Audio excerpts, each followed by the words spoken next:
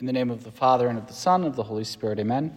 My Lord and my God, I firmly believe that you are here, that you see me, that you hear me. I adore you with profound reverence. I ask your pardon for my sins, and the grace to make this time of prayer fruitful. My Immaculate Mother, Saint Joseph, my Father and Lord, my guardian angel, intercede for me.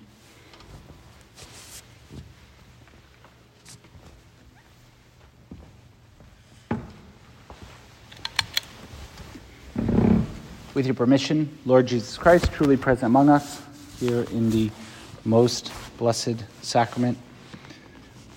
We are, Lord, celebrating these days, this octave of your resurrection.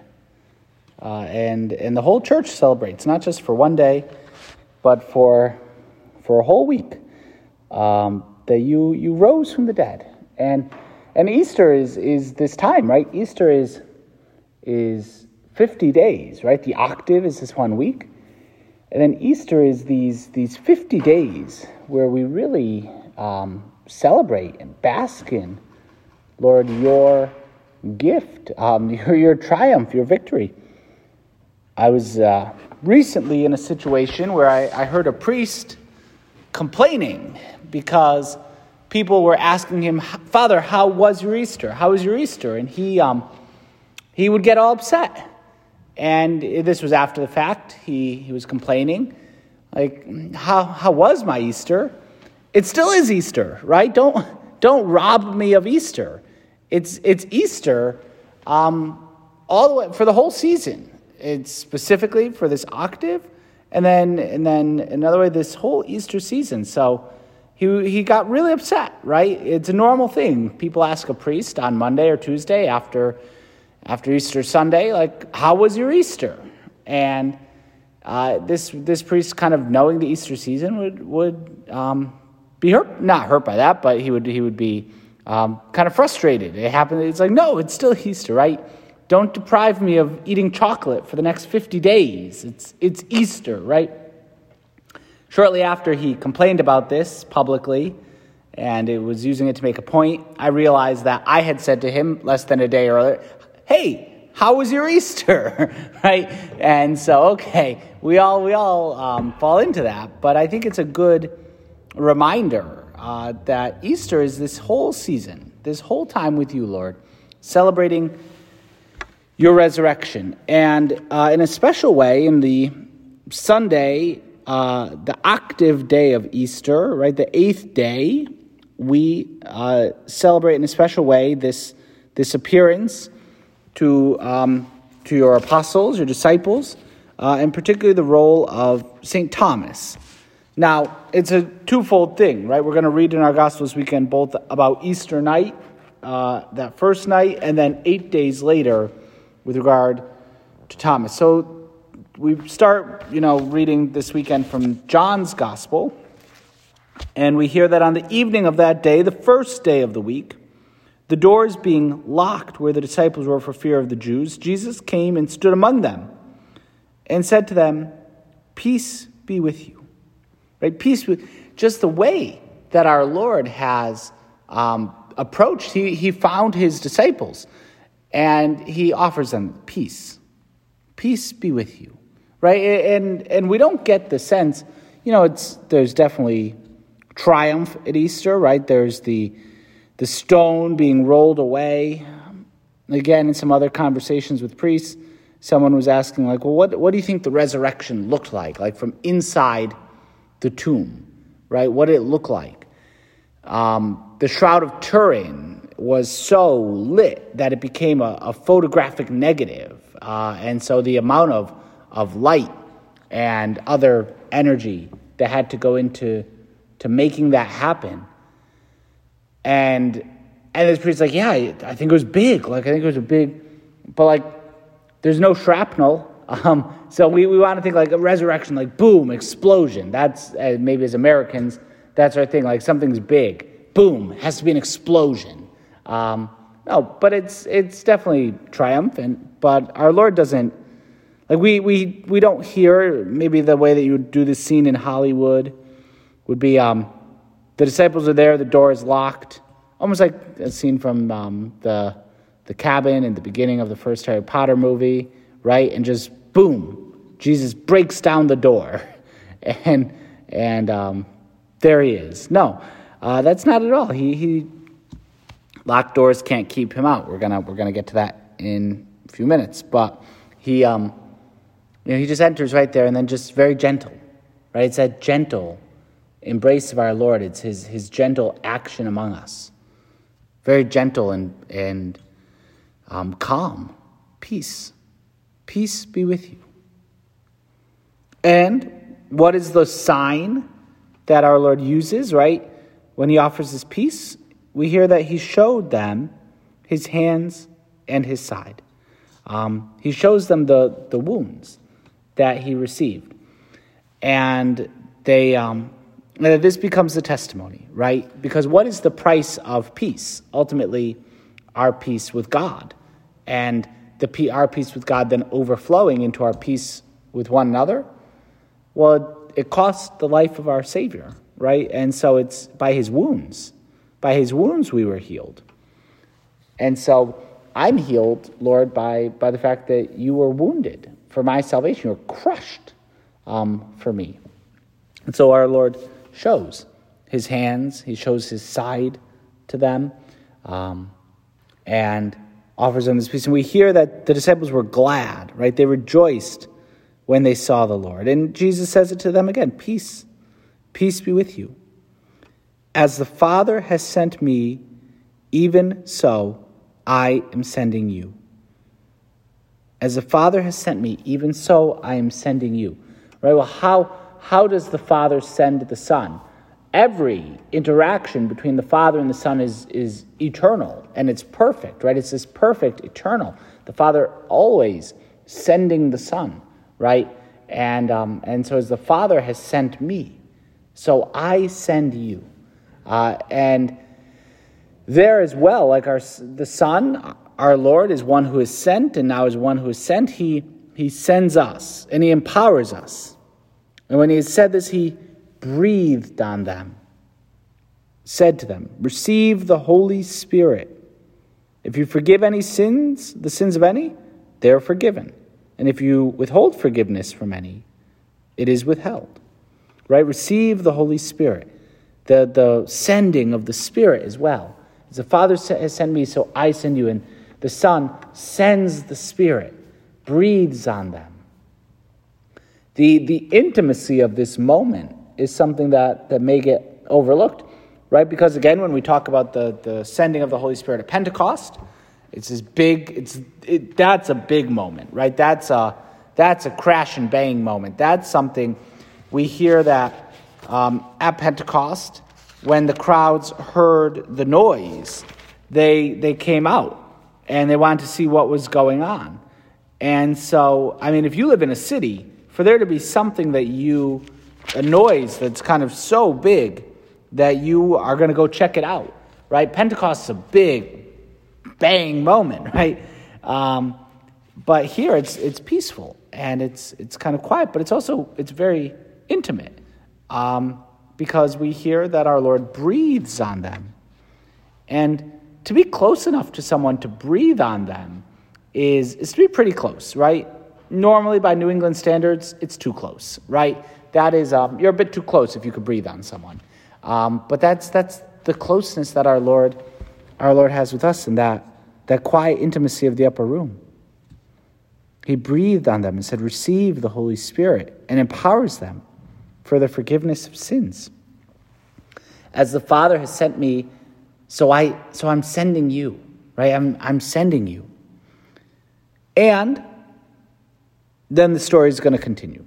Because who's the first person they are sent, right? They are apostles. They're sent in imitation of the Son himself. And what's the first interaction? Well, now Thomas, one of the 12 called the twin, was not with them when Jesus came. And so the other disciples, they said, we've seen the Lord, right? They tell him, we've seen the Lord. They bear witness, testimony. We've seen the Lord. That's actually what what the majority of testimony in the Acts of the Apostles will be is going to be Jesus rose from the dead and we saw him, right? So who's the first person they do apostolate with, right? Who's the first one they preach the gospel to? One of their own, Thomas, because he wasn't there. So they're sent, and the first person they have to announce this to is one of their own who wasn't there. And so they're sent in even just that first way, right in their own group, among their friend circle. And that, I mean, for us, it could be an example that there are, where's the first place that we're sent, right? When we're sent out to be evangelical, to spread the gospel, the first people we should look for are those right around us, right? Those with whom we share life, our friends. We want to share the gospel with our friends, those closest to us. And you think, okay, and this works. They're going to be pretty good at this. But no, right? The very first annunciations of the resurrection at all are a failure. The apostles don't believe the women, and then now Thomas doesn't believe the apostles, right? And so he won't believe them. And he puts conditions on it, right? Unless I see his hands, unless I see in his hands the mark of the nails, and place my finger into the mark of the nails, and place my hand in his side, I will never believe. Like, what a strong statement, right? I will never believe. Not just it's going to be tough, I'm going to do what I can, it'll be an uphill battle, I'm probably going to have... No, I will never believe unless I put my finger into the nail mark. One of the church fathers points out that Thomas wouldn't even be content with unless I see him myself, right? But wanted the sense of touch. Not just I need to see him, but I need to touch him, right? Even more visceral. So he's putting an even higher bar. It's not just about seeing him. I need to touch him. I need to put my finger into the mark of the nails. And and now the apostles have done their apostolate, right? They've announced the gospel to Thomas, the resurrection. He doesn't believe them in this very obstinate way. And then the time goes forward, 8 days later, right? On the octave day. And it could be the fruit of some of our prayer that, like, what was that week like between the apostles and Thomas, right? Did they keep trying to convince him, right? Did they keep trying to say, like, Thomas, really? We saw him. Like, he's really alive. Again, it's a little detail. 8 days later, the disciples were inside again, and Thomas was with them. Now that, like, the strength of perseverance there is incredible. Because just knowing myself, I'm a bit of an impatient apostle. So, get on board or get out, right? And if 11 of them are saying, or 10 of them, because Judas has died, so if 10 of them, and anyone else that was there, the women, probably Our Lady, are all saying, Thomas, we saw him. Thomas, he's alive. And Thomas says, nope, I don't believe you. At a certain point, maybe around Tuesday or Wednesday of that week, you say, then fine, get out of here. Like, if you really don't believe us we're all saying the same thing. That fundamental. Like, later, dude, good luck. But they don't do that, right? They don't abandon him. And I think that in that, we can really learn that it could be very easy when we try to spread the gospel to somebody and they flake out, right? Or they're just not buying it, or they even reject it. I will never believe. To say, okay, move on, right? And there's a point to where when they totally reject us, right? When you go and people totally reject you, our Lord says, yeah, shake the dust, move on. But that has to be balanced with what we see the apostles actually do. That Thomas doesn't believe them, but they stick with him, right? They don't let him go. Jesus is going to be back, hopefully, right? I'm sure that they didn't know. We know the story. We know Jesus is going to show up again. Maybe they didn't know that, right? Maybe there was no indication that he was going to come back.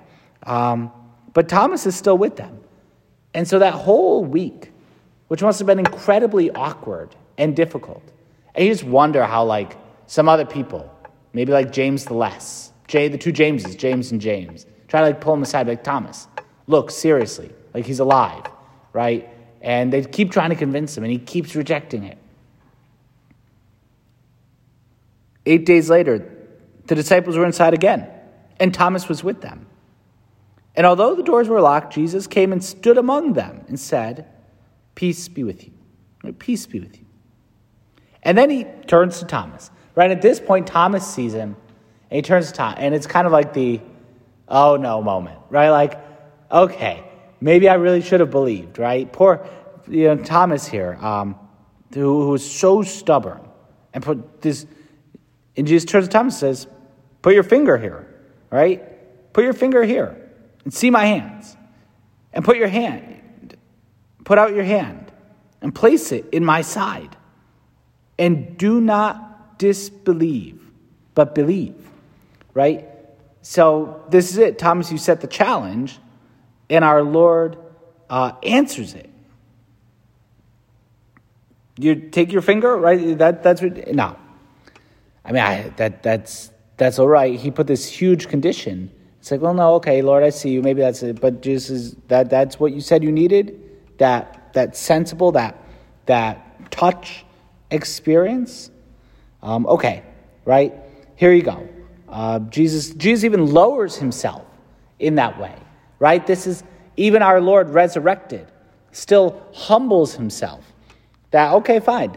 That's you can put your finger in the hole in my hand, right? You can put your hand in my side. Don't be disbelieving, but believe. And so the apostles, maybe it's helpful, and we get it a couple times. They are failures in their first apostolic mission, right? They can't even convince their friend Thomas to believe in the resurrection. But our Lord shows up, right? He's the one who shows up. He ends up convincing Thomas. And so maybe if we can feel at times that we are failures, I can't even convince the people right around me to believe in the resurrection. I can't convince them to believe the basics of the life of faith, of virtue, or the people with whom I live. I just can't convince them. Okay, the apostles were failures too. They fail a few different times in their apostolate. But, okay, our Lord shows up, right? It's not all lost. Our Lord shows up, and he ends up convincing Thomas. And that's what it'll be in our apostolic works, right? We're going to do the best we can. We give everything we have. But, Lord, you show up, right? You show up, and you take the lead, and you help.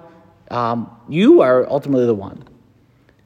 And even just the way, this detail, both times, the door is locked, and Jesus just walks right in, right? However that would have been.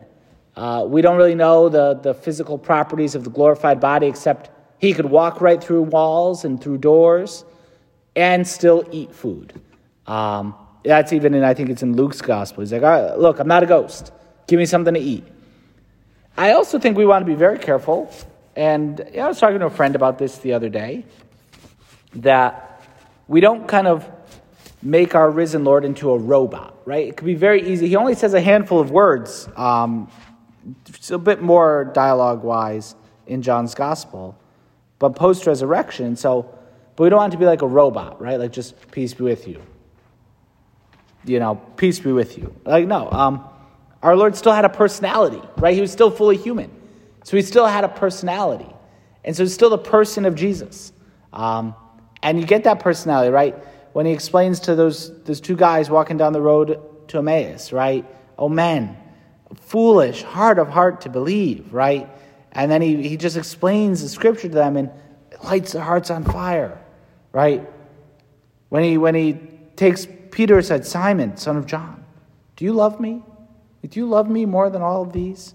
Right, our Lord's personality here as he enters, but enters through the locked doors. And that too shows us that no matter what doors somebody puts in place, no matter what ways someone tries to lock out Jesus, nothing can keep you out. Like nothing stops you. There's no door. And not just a physical door, but also the doors that people put up in their hearts. And we're just going to lock you out of I'm going to lock you out of my life. I'm going to lock you out of my heart. No. There's no door that can stop our Lord from entering in and offering us peace, convincing us, right? Jesus wants to convince us. He wants to change our mind, change our life. I think also this whole thing can give us an opportunity to reflect on the role of sensible consolation, right? This Thomas wants something sensible. He wants to feel it. And oftentimes, Lord, when we come to you in our prayer, like, how do you know you had a good time of prayer? How do you know it was like good prayer? Because you feel good, right? Like that I feel good, so I had good prayer. No, it shouldn't have to rely on feeling, right? It's not just about I feel good, so my prayer was good. It doesn't really work that way. Jesus, it's not just about the sensible consolation, but sometimes we could want that. Jesus, I just want to feel comfort. I just want to feel security. I just want to feel peace, right? I want to feel these things. Again, that sense of touch, but like the interior sense of feeling these things. And emotions. I want the emotion. And it could, there's one sense in which, all right, like our Lord can give that to us. When we really, he could totally give that to us. Out of his total love for us. Jesus, you can give us that emotional rest, that emotional peace. But in a deeper way, even if we don't feel it, even if we never feel it again, we still have to believe, right? And that's faith even in the midst of darkness. The biography, not the biography, but the collection of letters of Mother Teresa, Come Be My Light, is so beautiful. Come be my light, right? Light in the darkness. Because Mother Teresa had these incredible, Saint Teresa of Calcutta, had these incredible mystical experiences, right? Where she was so mystically close to our Lord. But then, and that led her, these mystical experiences led her to found the Missionaries of Charity, right? And she was following our Lord. And from the day that it's the actual day that she founded the Missionaries of Charity, it all went away. And she felt nothing for the entire rest of her life, right? And I think it could be easy to say in a period of dryness and desolation in our prayer, like, all right, I'm a little desolate right now. It'll get better. Like, consolation will come back. No, sometimes for the great saints, consolation never comes back, right? Sensible consolation never, ever comes back. For Mother Teresa, it never came back. Now, she was probably receiving more graces than any of us could ever even handle in our life. We'd probably die with love if we experienced just a drop of what Mother Teresa was experiencing, in her life in that dryness. But her heart had been so expanded that even that outpouring of grace felt like dryness. And she identified with our Lord. But she still was able to say, my Lord and my God, right? She was still able to make that act of faith, particularly to see Christ in the poor, my Lord and my God. And that's, anytime that we're feeling the dryness, anytime we're feeling the difficulty, we too should just say those words of Thomas. We say them at the beginning of every time of prayer here in these Friday night meditations. My Lord and my God, I firmly believe that you are here, right? And so to say that, like, okay, I'm not feeling it right now. I'm having a tough day.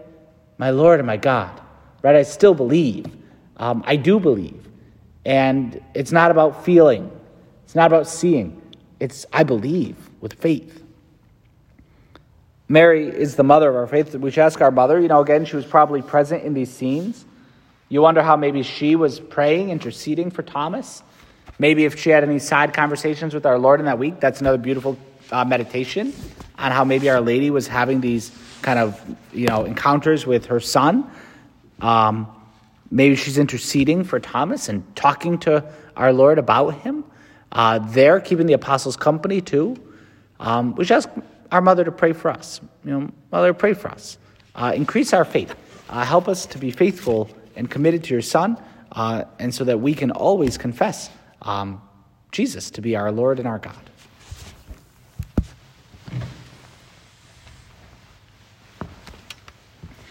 I thank you, my God, for the good resolutions, affections, and inspirations which you have communicated to me in this meditation. I ask your help in putting them into effect. My Immaculate Mother, Saint Joseph, my Father and Lord, my guardian angel, intercede for me.